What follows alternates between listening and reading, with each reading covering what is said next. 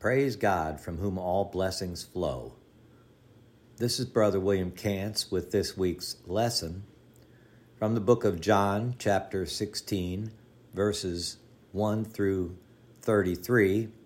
And the title of this week's lesson is Farewell Discourse. I will read this chapter from the King James. And the text reads, These things have I spoken unto you, that ye should not be offended. They shall put you out of the synagogues, yea, the time cometh that whosoever killeth you will think that he doeth God service. And these things will they do unto you, because they have not known the Father nor me. But these things have I told you, that when the time shall come, ye may remember that I told you of them. And these things I said not unto you at the beginning, because I was with you. But now I go my way to him that sent me, and none of you asketh me, Whither goest thou? But because I have said these things unto you, sorrow hath filled your heart. Nevertheless, I tell you the truth. It is expedient for you that I go away. For I go not away, the Comforter will not come unto you. But if I depart, I will send him unto you. And when he is come, he will reprove the world of sin and of righteousness and of judgment. Of sin, because they believe not on me. Of righteousness, because I go to my Father, and ye see me no more. Of judgment, because the prince of this world is judged. I have yet many things to say unto you, but ye cannot bear them now. Howbeit, when he, the Spirit of truth, is come, he will guide you into all truth, for he shall not speak of himself, but whatsoever he shall hear, that shall he speak, and he will show you things to come. He shall glorify me, for he shall receive of mine, and shall show it unto you. All things that the Father hath are mine. Therefore said I, that he shall take of mine, and shall show it unto you. A little while, and ye shall not see me, and again a little while, and ye shall see me, because I go to the Father. Then said some of his disciples among themselves, What is this that he saith unto us? A little while, and ye shall not see me, and again a little while ye shall see me, and because I go to the Father. They said therefore, What is this that he saith, a little while? We cannot tell what he saith. Now Jesus knew that they were desirous to ask him, and said unto them, Do ye inquire among yourselves of that I said, A little while, and ye shall not see me, and again a little while, and ye shall see me? Verily, verily, I say unto you that ye shall weep and lament, but the world shall rejoice, and ye shall be sorrowful, but your sorrow shall be turned into joy. A woman, when she is in travail, hath sorrow, because her hour is come, but as soon as she is delivered of the child, she remembereth no more the anguish for a joy that a man is born into the world. And ye know now, therefore, have sorrow, but I will see you again, and your heart shall rejoice, and your joy no man taketh from you. And in that day ye shall ask me nothing. Verily, verily, I say unto you, whatsoever ye shall ask the Father in my name, he will give it you. Hitherto have ye asked nothing in my name. Ask, and ye shall receive, that your joy may be full. These things have I spoken unto you in Proverbs. But the time cometh when I shall no more speak unto you in Proverbs, but I shall show you plainly of the Father. In that day ye shall ask in my name, and I say not unto you that I will pray the Father for you. For the Father himself loveth you, because ye have loved me and have believed that I came out from God. I came forth from the Father and am come into the world again. I leave the world and go to the Father. His disciples said unto him, Lo, now speakest thou plainly, and speakest no proverb. Now are we sure that thou knowest all things, and needest not that any man should ask thee. By this we believe that thou camest forth from God. Jesus answered them, Do ye now believe? Behold, the hour cometh, yea, is now come, that ye shall be scattered, every man to his own, and shall leave me alone, and yet I am not alone, because the Father is with me. These things I have spoken unto you, that in me ye might have peace. In the world ye shall have tribulation, but be of good cheer. I have overcome the world. Praise God's holy and divine name. Let us study, learn those things that God would have us to know. In our study of the discourses of Jesus, we have been witnesses to the last night of Jesus' earthly ministry. From the upper room to the Garden of Gethsemane, Jesus calms, teaches, and uplifts his disciples. John has encouraged and supported believers through this section to abide and persevere in the faith. 16:1 reads, These things I have spoken to you, that you may be kept from stumbling or falling away. This refers back to the anticipated hatred noted in chapter 15. Hate is mentioned 7 times in chapter 15, verses 18 through 27. Jesus warns the disciples about the world's disposition toward those who represent truth. Jesus said in chapter 15, verse 21, But all these things will they do unto you for my name's sake, because they know not him that sent me. The world hates those who expose their sin. Jesus is preparing the disciples for the challenges they will face, including physical and mental torture, banishment, and death. They must maintain their focus on the truth and oppose the hatred of the world through the constancy of their faith. Chapter 16 reveals words of comfort in light of the future persecution, disappointment, and anxiety the disciples would soon face.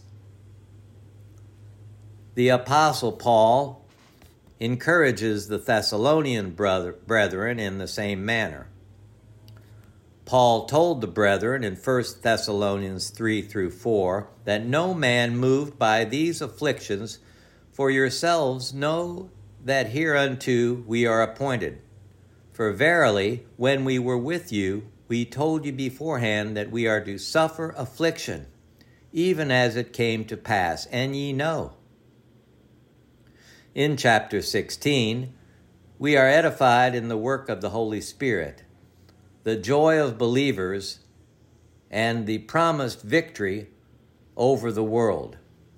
We know faith is the victory. John writes in verse 2 that they will make you outcasts to be part of the synagogue, and was to be socially estranged. The next condition of terror towards those who follow the way would be condemnation.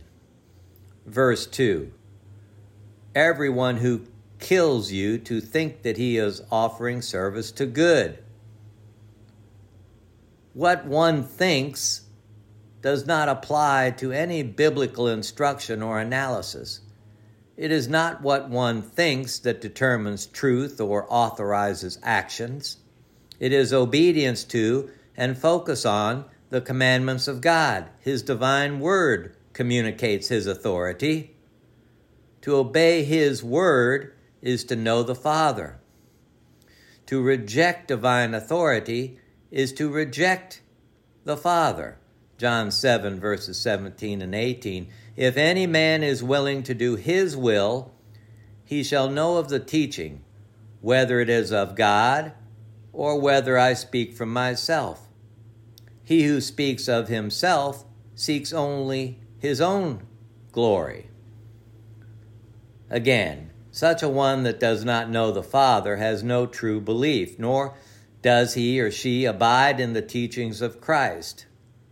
Such a one truly thinks that they know and believe Jesus. However, the mark of true discipleship, faith, and knowing God is one's commitment to God's will and his way. John has clearly stated what it means to know the Father. Verse 3.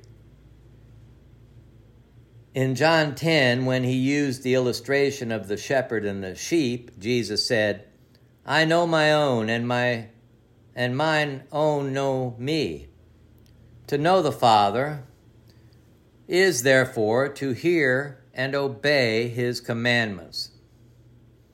The Apostle John would later say, whosoever abides in him sins not. Whosoever sins hath not seen him, neither knows him. 1 John 3, verse 6. In verse 5, let's note, but now I am going to him who sent me, and none of you asks me, where are you going?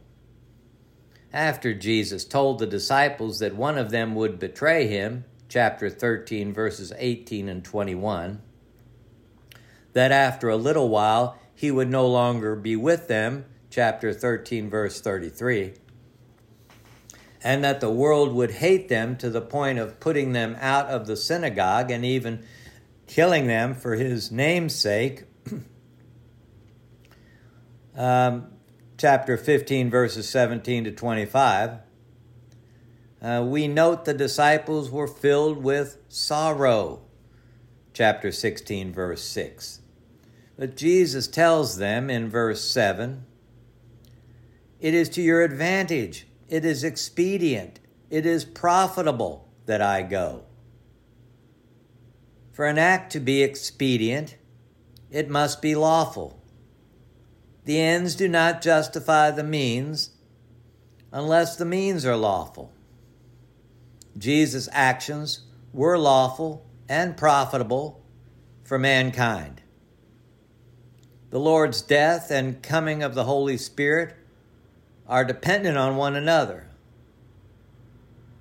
The purpose of the Holy Spirit in God's plan is to give. Notice 1 Corinthians 2, verse 9 through 10. All that God has prepared for those who love him. For to us God revealed them through the Spirit. For the Spirit searches all things, even the depths of God. The kingdom of Christ could not be established until Jesus returned to heaven to sit at the right hand of God. Notice Matthew 16, verse 18, and Acts 2, verse 29 through 36. In verse 36 of Acts 2, Peter proclaims, therefore, let all the house of Israel know for certain that God has made him both Lord and Christ, this Jesus that you crucified. As ambassadors of Christ, the apostles' mission of teaching and preaching the gospel message could not begin until Jesus was crucified, buried, raised from the grave. Notice 1 Corinthians 15, 1 through 11. The Helper is sent to convict or convince the world of sin, promote righteousness, and portend the judgment to come.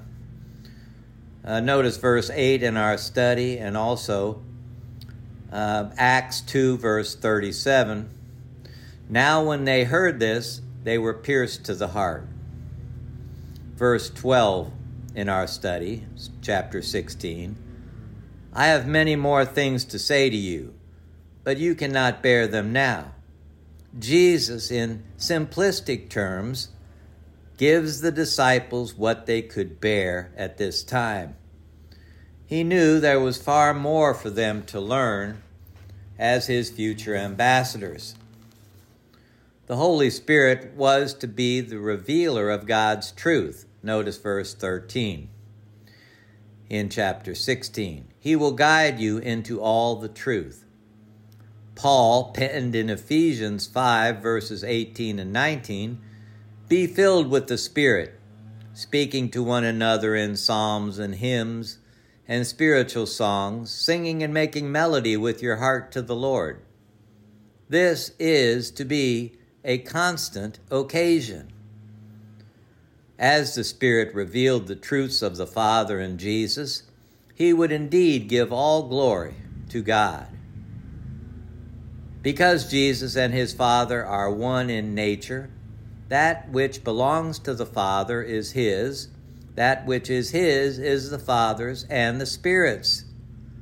Notice verse 20. Truly, truly, I say to you that you will lament, but the world will rejoice. You will be sorrowful, but your sorrow will be turned to joy.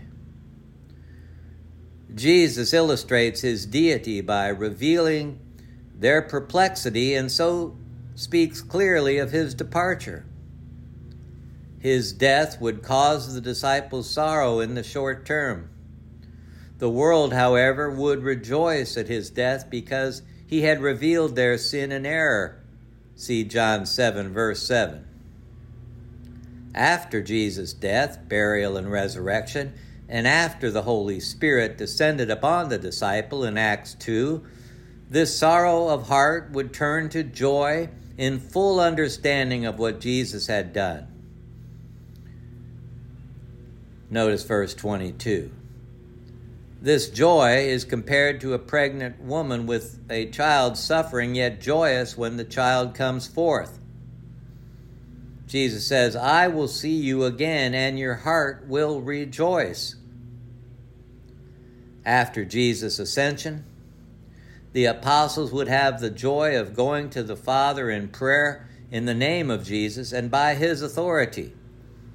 Jesus declares in verse 23, if you shall ask the Father for anything, he will give it to you in my name.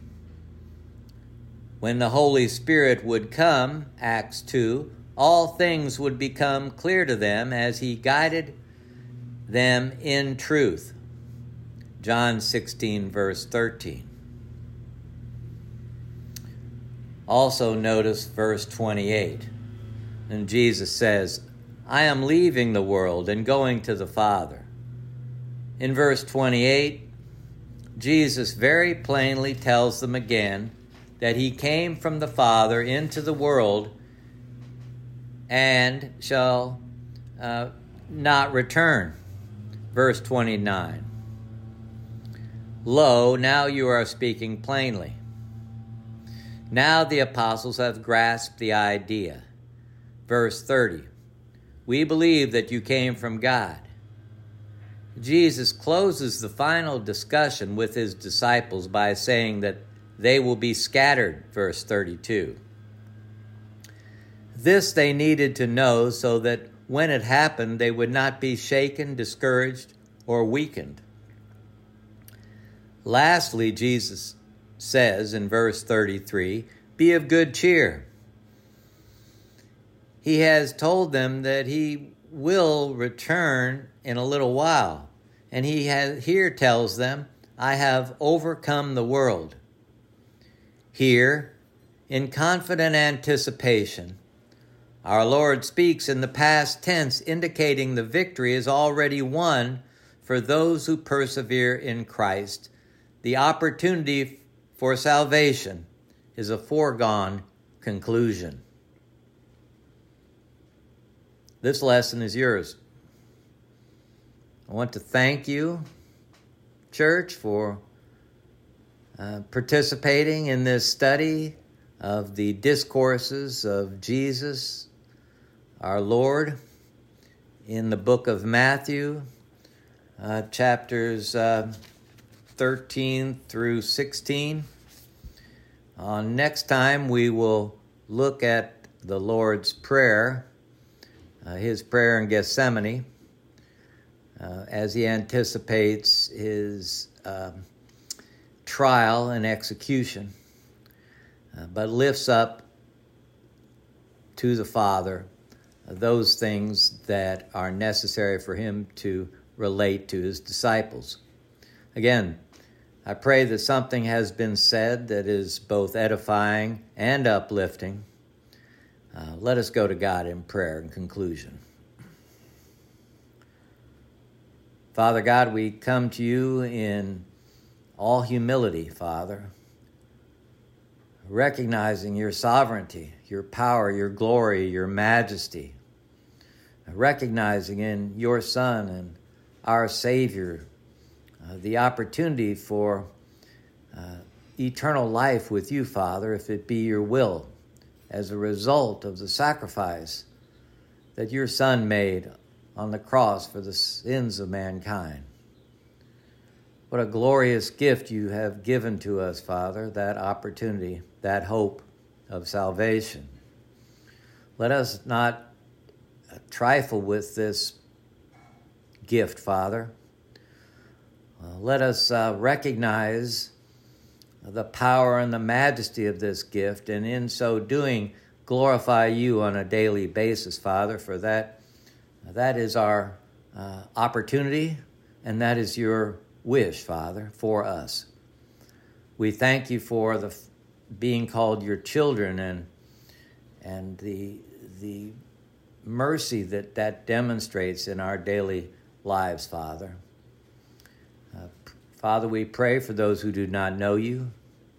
We pray for space and time that they may come to know you before it's eternally too late, Father. We pray for those sick, for those shut in, for those on their bed of affliction, for those going in and out of procedures. Help them, Father. Help us to help them. Help us to recognize the difficulty of the pain and suffering that so many in this world endure.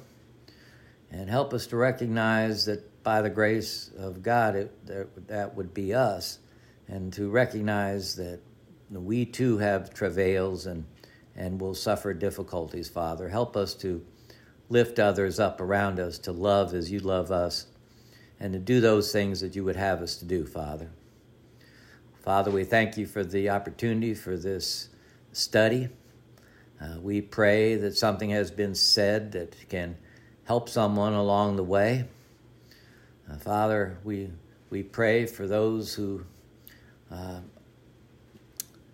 are behind prison walls, those who are in mental institutions, Father, even those on their deathbed, Father, at this time.